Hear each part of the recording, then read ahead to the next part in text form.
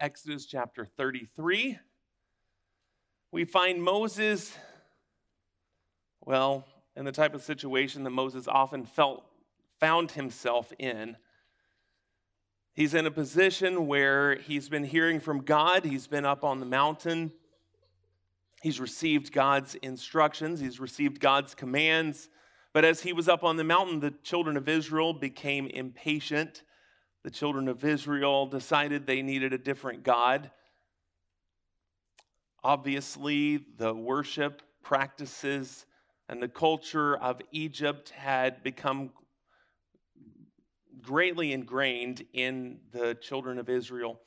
And so they have Aaron make them a golden calf. They begin to dance. They begin to have an immoral party. And as they're celebrating and having this party, Moses finds out what's going on. He comes down from the mountain. He breaks the 10 Commandments. A lot of the people are killed as a result.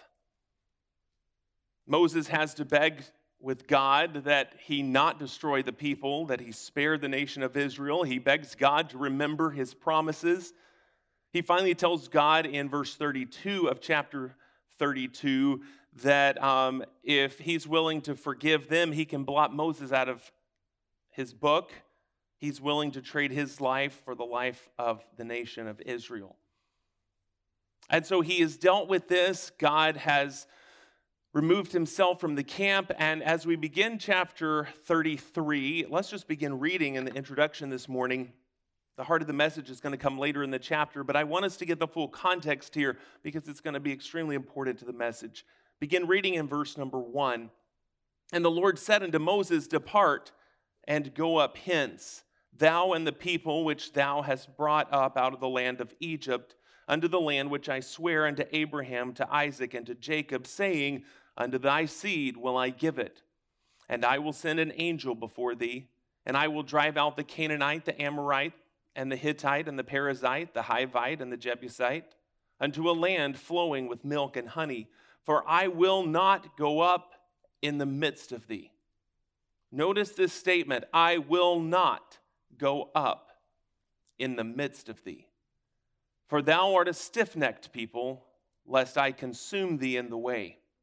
And when the people heard these evil tidings, they mourned, and no man did put on his ornaments. And the Lord said unto Moses, Say unto the children of Israel, Ye are a stiff-necked people. I will come up into the midst of thee in a moment and consume thee. Therefore now put off thy ornaments from thee, that I may know what to do unto thee. And the children of Israel stripped themselves of their ornaments by the Mount Horeb. This is similar to putting on sackcloth and ashes. They're giving an outward sign that they are mourning over their sin. And in verse number 7, and Moses took the tabernacle and pitched it without the camp afar off. Notice where Moses puts this tabernacle, this tent. He pitched it without the camp, afar off from the camp, and called it the tabernacle of the congregation. And it came to pass that everyone which sought the Lord went out unto the tabernacle of the congregation, which was without the camp. And it came to pass, when Moses went out unto the tabernacle, that all the people rose up and stood, every man at his tent door, and looked after Moses until he was gone into the tabernacle. And it came to pass, as Moses entered into the tabernacle, the cloudy pillar descended and stood at the door of the tabernacle, and the Lord talked with Moses. And all the people saw the cloudy pillar and stood at the tabernacle door. And all the people rose up and worshipped, every man in his tent door. And the Lord spake unto Moses face to face, as a man speaketh unto his friend. And he turned again into the camp. But his servant Joshua, the son of Nun, a young man, departed not out of the tabernacle. And Moses said unto the Lord, See, thou sayest unto me, Bring up this people, and thou hast not let me know whom thou wilt send with me. Yet thou hast said, I know thee by name, and thou hast found grace in my sight. Now therefore I pray thee, if I have found grace in thy sight, show me now thy way, that I may know thee, that I may find grace in thy sight and consider that this nation is thy people. And he said, my presence shall go with thee, and I will give thee rest. And he said unto him, if thy presence go not with me, carry us not up hence. For wherein shall it be known here that I and thy people have found grace in thy sight? Is it not that thou goest with us? So shall we be separated, I and thy people, from all the people that are upon the face of the earth. And the Lord said unto Moses, I will do this thing also that thou hast spoken, for thou hast found grace in my sight, and I know thee by name. Let's pray. Father in heaven, we come to you again. We ask that you would speak to us through your word. Lord, I pray that you would reveal to us any sin that needs to be confessed, anything that needs to be dealt with this morning. Lord, I pray that you would help each one of us to have a deeper desire to walk with you, a deeper desire to know you. And Lord, to have a fellowship, each one of us individually, like we've never known you before. Lord, I pray that you would speak to our hearts now. And Lord, I pray that you would help us to have tender hearts to respond to your word. In Christ's name we pray. Amen. So as we just read in this passage, we see God tells the children of Israel that he will send his angel before them. They get to go to the promised land. They get to have the blessings of the promised land, but he will not be in their midst. They get to keep the promises, but they lose his presence in their midst. Why is that? Verse 3, he says, lest I consume thee in the way. In other words, if I go with you, I'm going to kill you. Any of us ever felt that way? You know what? I want to be closer to God. But if I talk to him, he just might, I'm just so wicked. You just feel so guilty about your sin. And this was the literal case for the children of Israel. God was going to come in their midst and he was going to smite them. He was going to consume them. They were going to be destroyed. So what does Moses do? Moses takes the tabernacle, the tent where he would meet with God, and he takes it outside of the camp afar off. I think it's also interesting that while God moves his presence outside of the camp, while Moses moves the tabernacle outside of the camp, anyone who wants to see God can come outside the camp. That just really struck me last night. Actually, I've been studying this passage all week, but last night it really struck me that anyone was welcomed outside the camp. God said, I'm not coming in because if I come in, I'm going to destroy you. But you can come out to me. God was there the whole time, like the song, Lord, I just sang. He was there all the time. He removed his presence from the midst of the camp, but anyone could go out and could meet with God. Verse 11 says that Moses went in and he was meeting with God. And it says in verse 11 that Moses talked to God. The Lord actually, it says, spoke to Moses face to face as a man speaketh unto his friend. He was carrying on a conversation with Moses just like you and I would carry on a conversation. He's carrying on a very personal conversation with God. Yet we find something in verse number 13 especially. This is where the heart of the message is today. Beginning in verse number 13. We find something pretty amazing here. Moses is having a conversation with God, just like you and I would talk to a friend. And in verse 13, Moses gives a request. He gives a prayer to the Lord. And that's our first point today is the prayer. Look at Moses' prayer. He said, I pray thee, if I have found grace in thy sight, show me now thy way, that I may know thee, that I may find grace in thy sight, and consider that this nation is thy people. Look at the heart of his request here. Show me now thy way. Moses had a desire to know God's way, to see God's way. This word show, it's literally show me, let me see it. But look what he's looking for. He's looking for God's way. He didn't ask for the way to the promised land. He didn't say, give me directions to the promised land and I'll know you. I believe the heart of what he's asking here is, God, let me hear from you. I need to hear from you. This word way, the Hebrew is direct.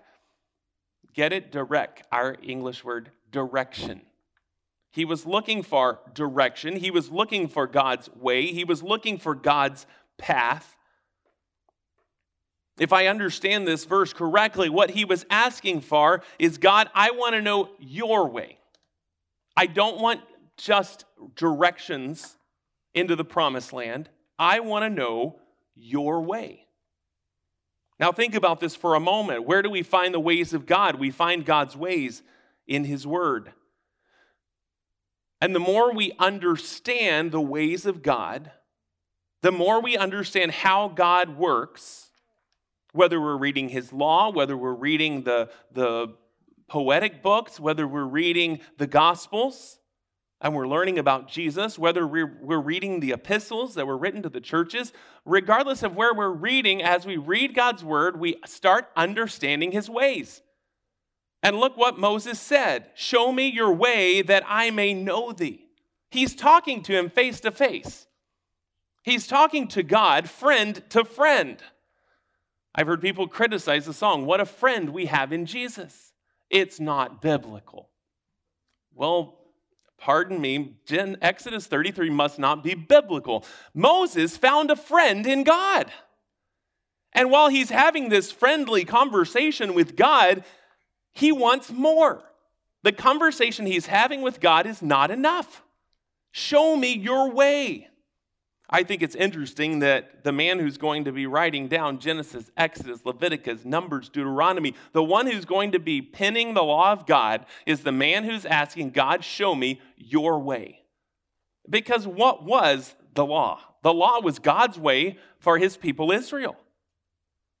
And Moses understands, if you'll start showing me your way, I'll know you.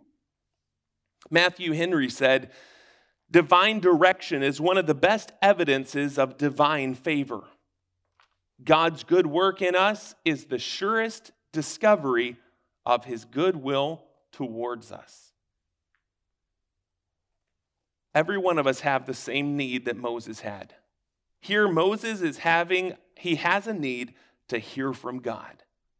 And this needs to be the prayer of all of our hearts. Lord, show me your way so that I can know you. This was the desire of Paul, as he said in Philippians 3:10, that I may know him. Every one of us need to get into God's word on a daily basis and ask the Lord to speak to us. Pray as the psalmist did in Psalm 119, open thou mine eyes that I might behold wondrous things out of thy law.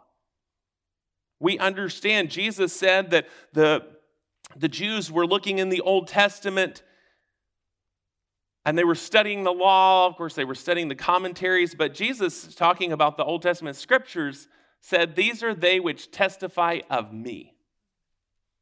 When we read the scriptures, we should ask God to show us Jesus, to let us meet Jesus, whether we're reading in Exodus or Deuteronomy or in the Gospel of John, that we're looking for Jesus. But as we spend time in his word, we're able to see God's ways and we're able to know him better. So we find first the prayer, which is to meet the need of hearing from God. Show me thy way that I may know thee. But we have an answer from God in verse number 14. In verse number 14, we find the presence. In verse 13, we had the prayer. In verse 14, the presence. Look what God says to him. And he said, my presence shall go with thee, and I will give thee rest. Moses had a need, and the children of Israel desperately had a need for God's presence.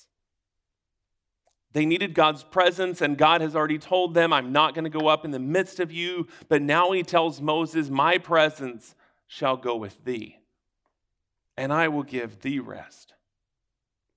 Something we need to understand as we get here and we talk about this subject of the presence of God is that God is omnipresent. He is an omnipresent God, meaning he is everywhere at all times.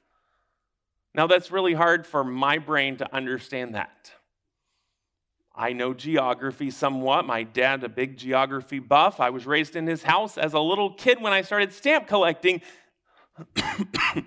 Stamp collecting turned into a geography lesson because I had stamps from Kuwait. Actually, I had written a letter to the Postmaster General of Kuwait, and I got a letter in the mail from him I think it was the day after Saddam Hussein invaded Kuwait. I got the letter from the Postmaster General. That was world history coming alive in my mailbox, I tell you. I remember picking that letter up from the post office as a kid. But we'd go home and my dad would draw. He'd look at a world map and he'd draw a big picture of, I remember Kuwait. He drew out the country of Kuwait and I colored it. And I remember, looking, there's the capital. I don't remember what the capital is at this moment, but that was something I had to learn. And that went in my stamp book before all my stamps from Kuwait and from the letter from the Postmaster General. What was it? There was that picture. I've been to the Philippines. I've been to China.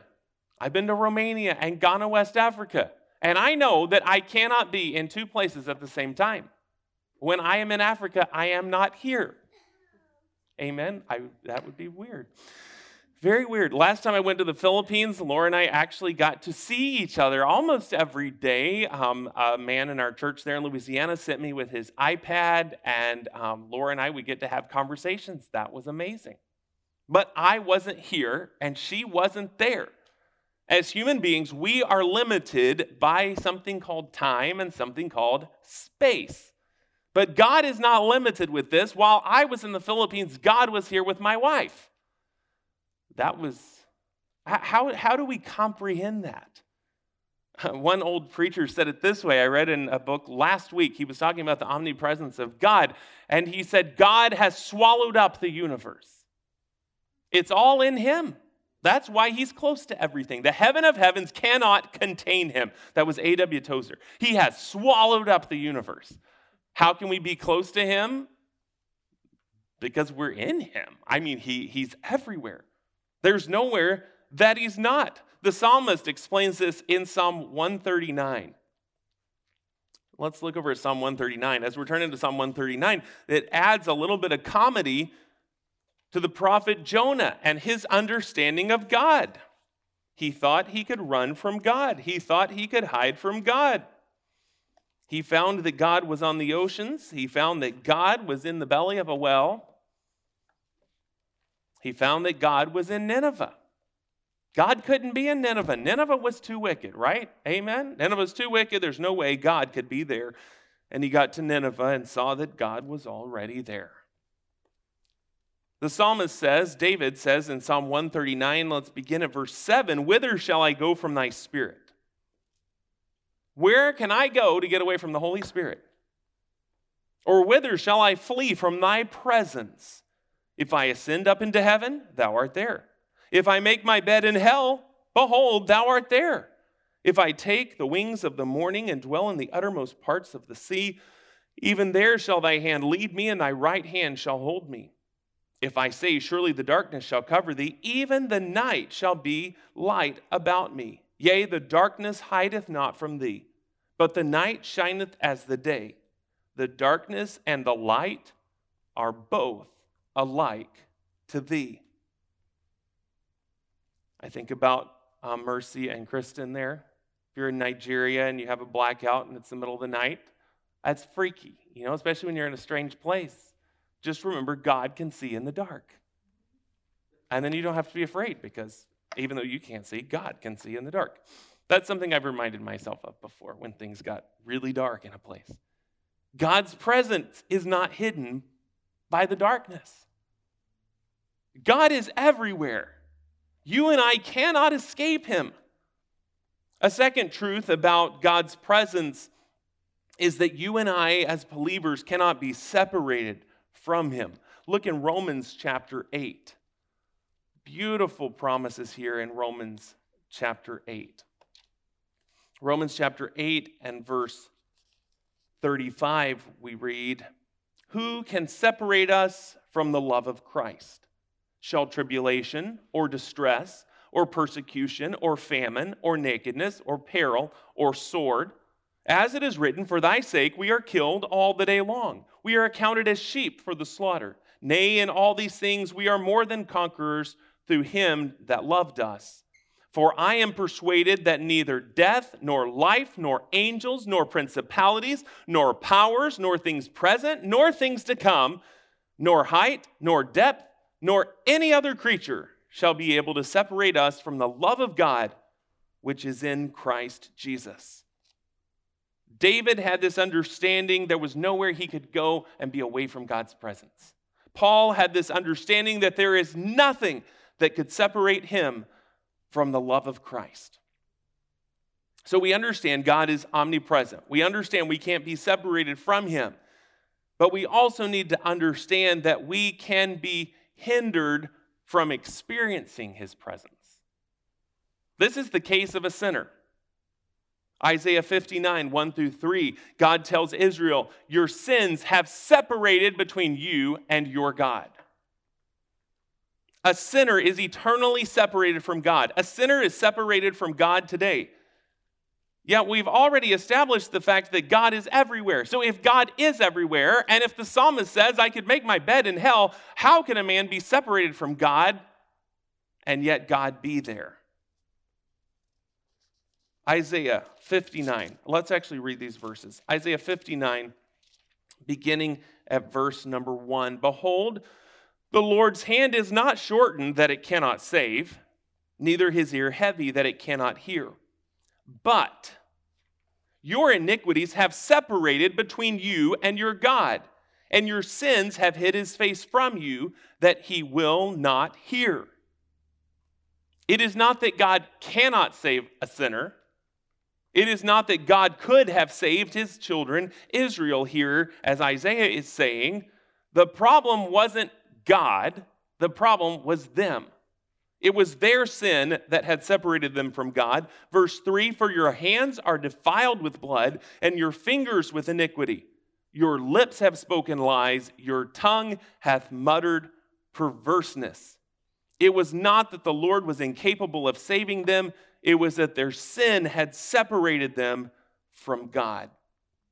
A.W. Tozer said the reason we sense that God is remote is because there is a dissimilarity of moral character. Since God is omnipresent, the distance is that of character, not space. The reason why a sinner doesn't know the presence of God and is eternally separated from God is because of their sin. And while God may be present, their sins have not been forgiven. Therefore, God may as well be in another galaxy because they don't know him. There is no fellowship with him. That is the reason why we needed a Savior that would be fully God and fully man, because he could take all of our sin upon himself. And the moment we get saved, we receive the righteousness of Christ, and suddenly that which seems so far away is so close. Because we are able to know Jesus Christ, or we are able to know the Father rather, because we have Jesus Christ who has paid for our sins on the cross. So it's our sin that makes us feel separate. A.W. Tozer went on to say, it is the heart that puts distance between us and God. But when our heart is dealt with, when our sin is dealt with, when our sin is forgiven, when our sin is washed away, when it is covered by the righteousness of Christ, we have a closeness with God. And it's the same exact thing for a believer. We have God, we have his indwelling Holy Spirit for all eternity. He's come to dwell with us forever, but the moment we allow sin in, the moment we start entertaining sin in our heart, suddenly the Holy Spirit seems so far away. The presence of God can seem so far away. And what we need to do is deal with our hearts. Now let's go back to earlier in this chapter and see this illustrated for a moment. And this is what struck me so last night. I finished writing out the sermon. I had finished my preparations. I thought I was done. And then I got to thinking about this verse again in the presence of God and what we see illustrated for us and our relationship with God. God was there the whole time. He moved himself outside the camp. but everyone still had access to him. It's interesting, when Moses and Joshua went in, everybody else stayed at their tent doors. They had a choice. Now, they worshiped. I'm sure they stood there with trembling. They're waiting to see what God's going to do. Is he going to kill us? Is he not? They had just had a whole bunch of funerals. They know the wrath of God. They have just seen it. And Moses goes in the camp. He's already said in verse number 7, I think it was, that anybody who's seeking the Lord could go out. Moses goes outside the camp. God was there the whole time. And I think that pictures for us what happens in our relationship with God when we sin. We feel like God has moved off somewhere distant. Yet he's still there, but there's something that's keeping us from getting to him. You ever feel that way? You're praying and it's like you're talking to the ceiling. Your prayers just aren't getting through. Why is God not hearing? Why is he not paying attention? Isaiah said it's not that he can't save. It's not that God has been somehow or another had his hands tied by us. But our sinful hearts cause that separation. That's why John told Christians in 1 John 1:9, writing to believers, he said, if we confess our sins, he's faithful and just to forgive us our sins and to cleanse us from all unrighteousness. There is a need for believers to recognize our sin, acknowledge our sin, because that sin is like the distance from the camp to the tent. And as soon as the sin is dealt with, God's back in the midst of the tent. And literally for us, it's not that God leaves us, but it's like there's this huge distance because of our sin. And if we will simply go to him, that distance will be wiped away.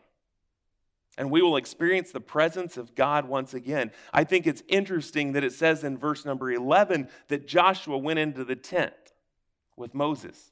And when Moses came out to talk to the people, Joshua stayed in the tent. Everybody else who had gone to seek God went in the tent, sought God, and went back to their own tent. Joshua got in the presence of God, and he says, I'm going to stay right here. Folks, every one of us should be a Joshua, that we long to be in his presence. We long to be with him. Look what the reward of being in God's presence is. He said, my presence shall go with thee, and I will give thee rest. The Hebrew word is nuach, and it means to rest, to sit down, to take a rest, to catch your breath, literally, is what that old Hebrew word means. It's the idea you're walking along, you're tired, you're hiking, and you get out of breath. Well, what do you need to do? Just give me a minute. Let me sit down. You sit down and, okay, I can breathe again. Boy, that feels better. That's the word rest here. When we are in God's presence, we find rest. We're able to catch our breath spiritually, mentally, emotionally, and even sometimes physically. We are restored when we're spending time in God's presence. This week I was reading my Bible, and as I've been reading, I've been reading through Leviticus this week, and one evening things had gone crazy in the morning, and my quiet time had gotten interrupted, and that night I was feeling discouraged. I was beginning to feel a little down and physically and emotionally just not good. Still, since recovering from COVID, I still get wore out pretty easily sometimes. And I was just feeling really down that night, not only physically but emotionally. And I told Laura, I said, before I get my shower, I'm just going to sit down and read my Bible for a few minutes. I was reading in Leviticus. But I'm like, I'm not going to switch to Psalms. I'm not going to switch to Proverbs. I'm not going to switch to the Gospels. I'm going to stay right here where God told me to read, because I knew that's where I was supposed to be reading right now. And I start reading, and I mean, it's Leviticus. Yeah, you take this animal and you wring off his neck. I mean, that's the kind of stuff I'm reading. I'm already starting to feel depressed, and I'm reading about wringing necks, and now you take the blood and you dip it here and you put it there, and I'm like, oh, I mean, I'm the kid who almost passed out when I had to skin a squirrel when I was little. So I'm not feeling real well, and I'm reading about all these animals getting killed, and I'm thinking, wow, imagine being a priest and that being your job every day. Wow. All that blood, all the time. Because of what? Because of sin. But as I'm reading, then it gets to the leaders. If one of your leaders, talking about the spiritual leaders, and all that they had to do when they sinned. And the Lord just spoke to my heart. And I realized, as a spiritual leader in this church, when I sin, I don't have to go get an animal and put my hand on its head and confess my sin and bring it into the church and slaughter it and take its blood and put it on the four horns of the altar, because Jesus Christ has made my sacrifice already. He was tied to the horns of the altar. My sacrifice was made. My sins are forgiven. And when I sin, I come before him and I confess my sin to him. That was my reading. And after 2 chapters, Laura came back in the room and I said, well, I'm going to go get a shower now. I said, physically, I still feel bad. But I said, emotionally and spiritually, I feel so energized. All of a sudden, there was all this energy in me. Why? I had found it in the presence of God. Where was the presence of God that night? In Leviticus, reading about the sacrifices. Yet I was overwhelmed with the sacrifice that was made for me. Psalm 16 is the prophecies being made about Jesus' resurrection and ascension. In verse number 11, talking about Jesus going back to the right hand of the Father, he says, in thy presence is fullness of joy. At thy right hand there are pleasures forevermore. There is pleasure, there is joy in spending time in God's presence, and there is rest. There is peace, unbelievable. And as Moses was dealing with the children of Israel and going forward into the promised land, he was going to need a lot of rest. There was going to be plenty of times where he was going to need to stop and take a breath to be able to deal with the children of Israel. Had he done that and not struck that rock a second time, he would have entered into the promised land. But on that day, he didn't stop and spend time in God's presence. He got angry and he disobeyed God and he struck that rock. And we know the consequences of that. Moses realized how desperately he needed God's presence in verse 15 when it says, and he said unto him, if thy presence go not with me, carry us not up hence. Moses knew he was desperate for God's presence. He says, there's no point in going if you don't go. Verse 16, look what he says about it further. He says, for wherein shall it be known here that I and thy people have found grace in thy sight? Is it not that thou goest with us? He says, this is the evidence that we are your people. The fact that you go with us. So shall we be separated, I and thy people, from all the earth. This is what separated the children of Israel from the rest of the world, from all the other nations. It was the fact that God was in their midst. They had the presence of God. God was with them. That made them different from everybody else, from all the people that are upon the face of the earth. Folks, that's what makes a difference between you and I and a lost world, is the fact that we have Jesus. We have the Holy Spirit. We have his indwelling presence. We have God with us. Isn't that what the Egyptians said about Joseph? They recognized that the Lord was with him. The Spirit of God was on that man and in that man, and it made him different. So we need to be, while we have the indwelling permanent presence of God, we need to be constantly experiencing the presence of God. So we need to deal with whatever sin it is that hinders us and keeps us from constantly experiencing God's presence. So first, we had the prayer. Moses needed to hear from God. Secondly, we had the presence. Moses needed to experience God's presence on a continual basis. And then number 3, we have the proclamation in verse number 17. And the Lord said unto Moses, I will do this thing that thou hast spoken. I'm going to answer your prayer. Yes, he's answering that he's going to give him direction. He's going to let him hear from him. He's going to show him his way. But he's telling him, you are going to have my presence. I have answered Moses, but let's look further. Look what he says next. For thou hast found grace in my sight, and I know thee by name. What a beautiful verse. I had a friend this week who was really discouraged, having a lot of problems in his home and with his family, and he felt very lonely. I had just read this verse that morning. And I was able to send him this verse and tell him, God knows you. God knows you by name.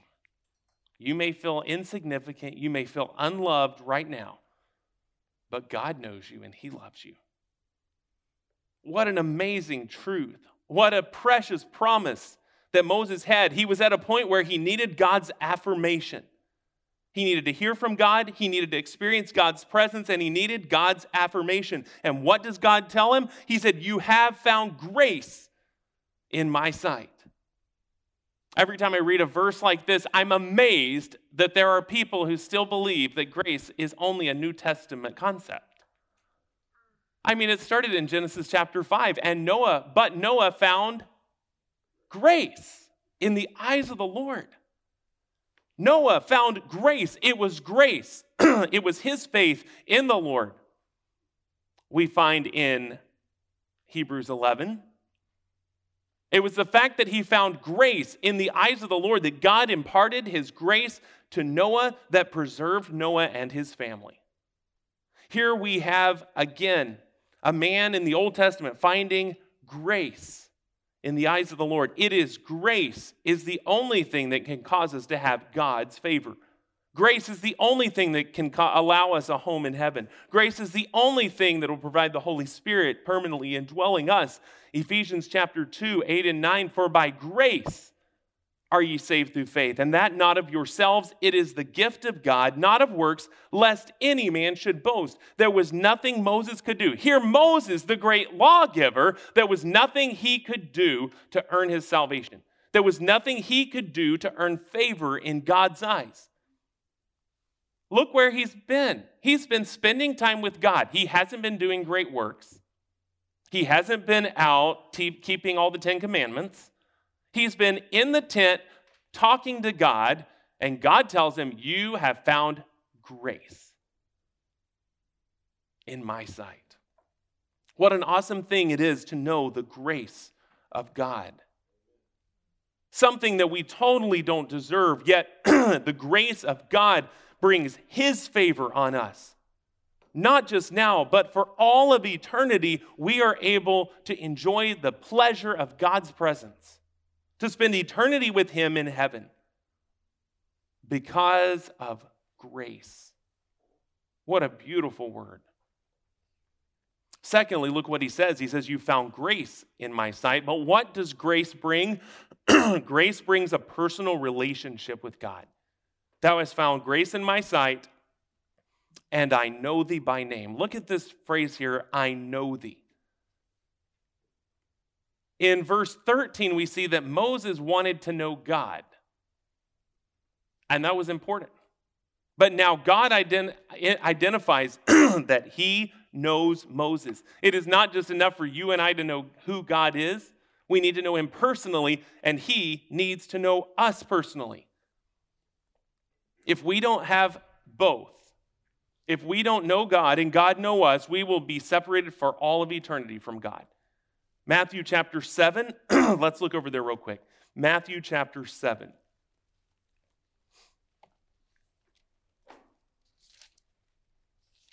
Matthew chapter 7, beginning in verse 21. Not everyone that saith unto me, Lord, Lord, shall enter into the kingdom of heaven. So some people may pray, some people may be religious. They refer to God as their Lord or to Jesus as their Lord.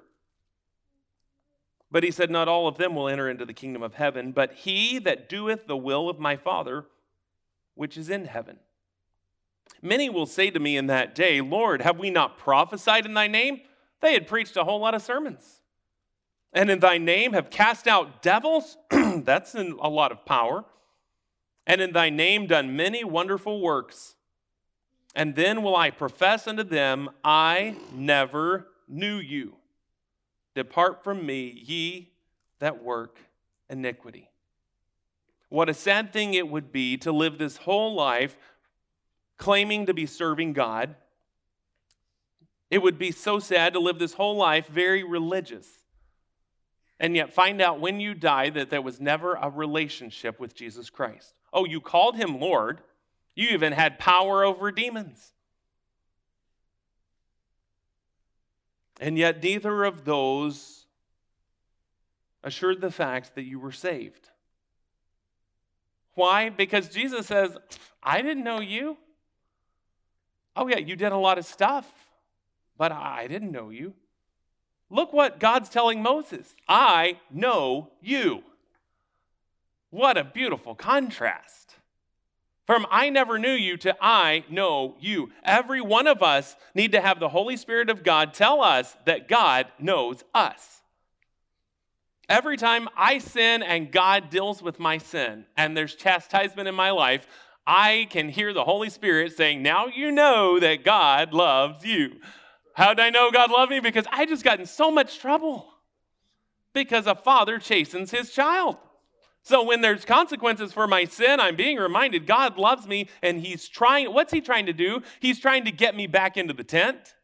He's trying to get me back into his presence, into perfect, beautiful fellowship with him. So every one of us that are saved, we have that inner witness of the Holy Spirit assuring to us that we are the children of God, that God knows us. And here Moses hears God say, not only have you found grace in my sight, but you have grace now, and I know you. What did he say? I know you by name. This is an interesting statement. I know you by name. We might say it today, I know you on a first name basis. It's not Mr. Fessenden. It's Dale. I know you in a personal way. I know you well enough that I know your first name.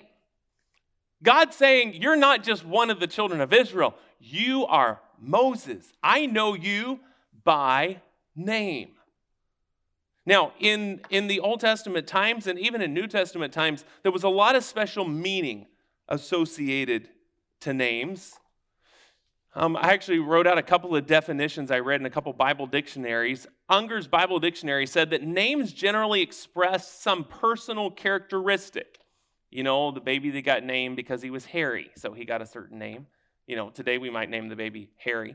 But anyway, the baby that was red all over, anyway, some personal characteristics, something about them looked like something, reminded the parents of something. So he gets named a certain thing, she gets named a certain thing.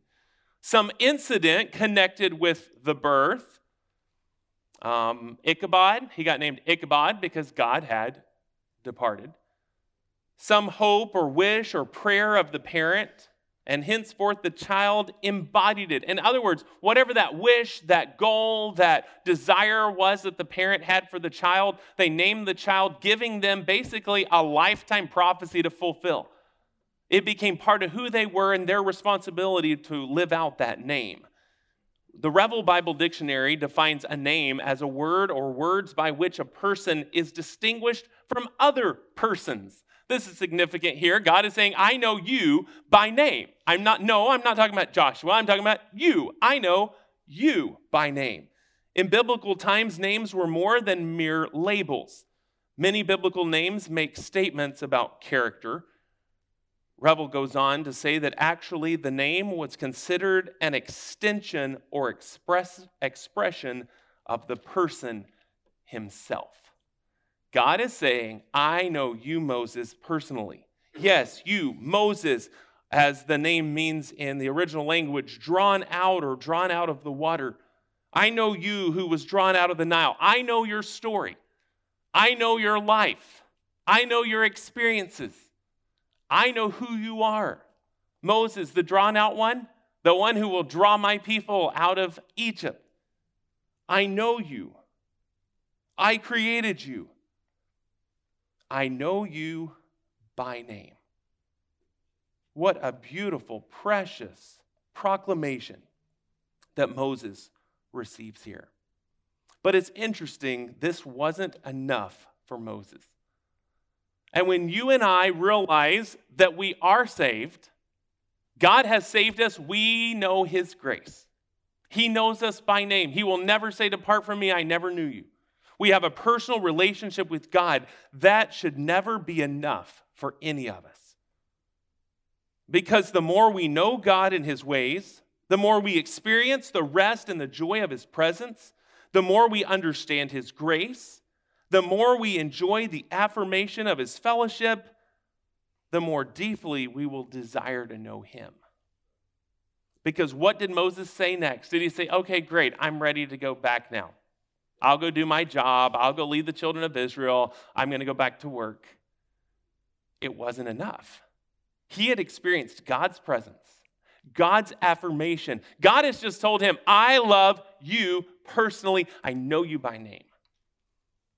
What's his response? Verse 18, and he said, "I beseech thee, show me thy glory. Give me more."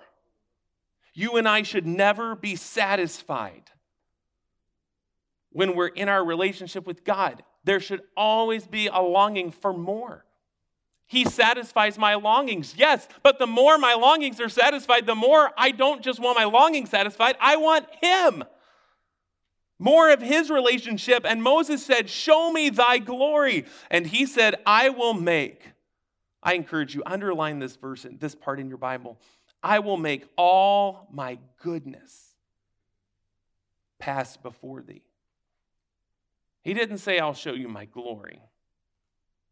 He said, "I'll make all my goodness pass before thee. And I will proclaim the name of the Lord before thee, and will be gracious to whom I will be gracious, and will show mercy on whom I will show mercy." And he said, "Thou canst not see my face." So even though he had been talking God face to face, he could not see him. Earlier in the preceding verse, verse 11 actually. He said, "Thou canst not see my face, for there shall no man see me and live." And the Lord said, "Behold, there is a place by me, and thou shalt stand upon a rock, and it shall come to pass, while my glory passeth by, that I will put thee in a cleft of the rock, and will cover thee with my hand while I pass by. And I will take away mine hand, and thou shalt see my back parts, but my face shall not be seen." But I love verse 19 here, as he's going to be hiding in this rock, and as God's going to let him get a peek. He says, "I will make all my goodness pass before thee." I just don't know that I could contain all of God's goodness coming before me. What an overwhelming thing to see how good God is to us. How kind, how gracious, how loving. We need more of God's presence in our lives. If you today here or online, you've not placed your faith in Jesus Christ, you will never know fellowship with God. You will never be able to experience his presence. You'll spend an eternity of separation from him. But if you receive his grace now, if his Holy Spirit is prompting your heart and showing you your sin and your need for him, receive his grace today and enter into fellowship with him. Believers, maybe there's something in your life that you realize has been hindering you from experiencing God's presence like you should. Maybe you don't even know what that is. I challenge you to seek God. God, what is it in my heart that's keeping me from knowing you like I should know you? Maybe it's neglect. Maybe it's neglect of reading God's word. Maybe it's neglect of prayer. Maybe it's sin. Maybe there's pride in your heart. Maybe it's self-reliance that you think you can live this Christian life on your own. If you're feeling that way, you are not going to experience the presence of God because you don't think you need him. So whatever it is, maybe it's immorality. That is what you feel like has driven God out of your camp.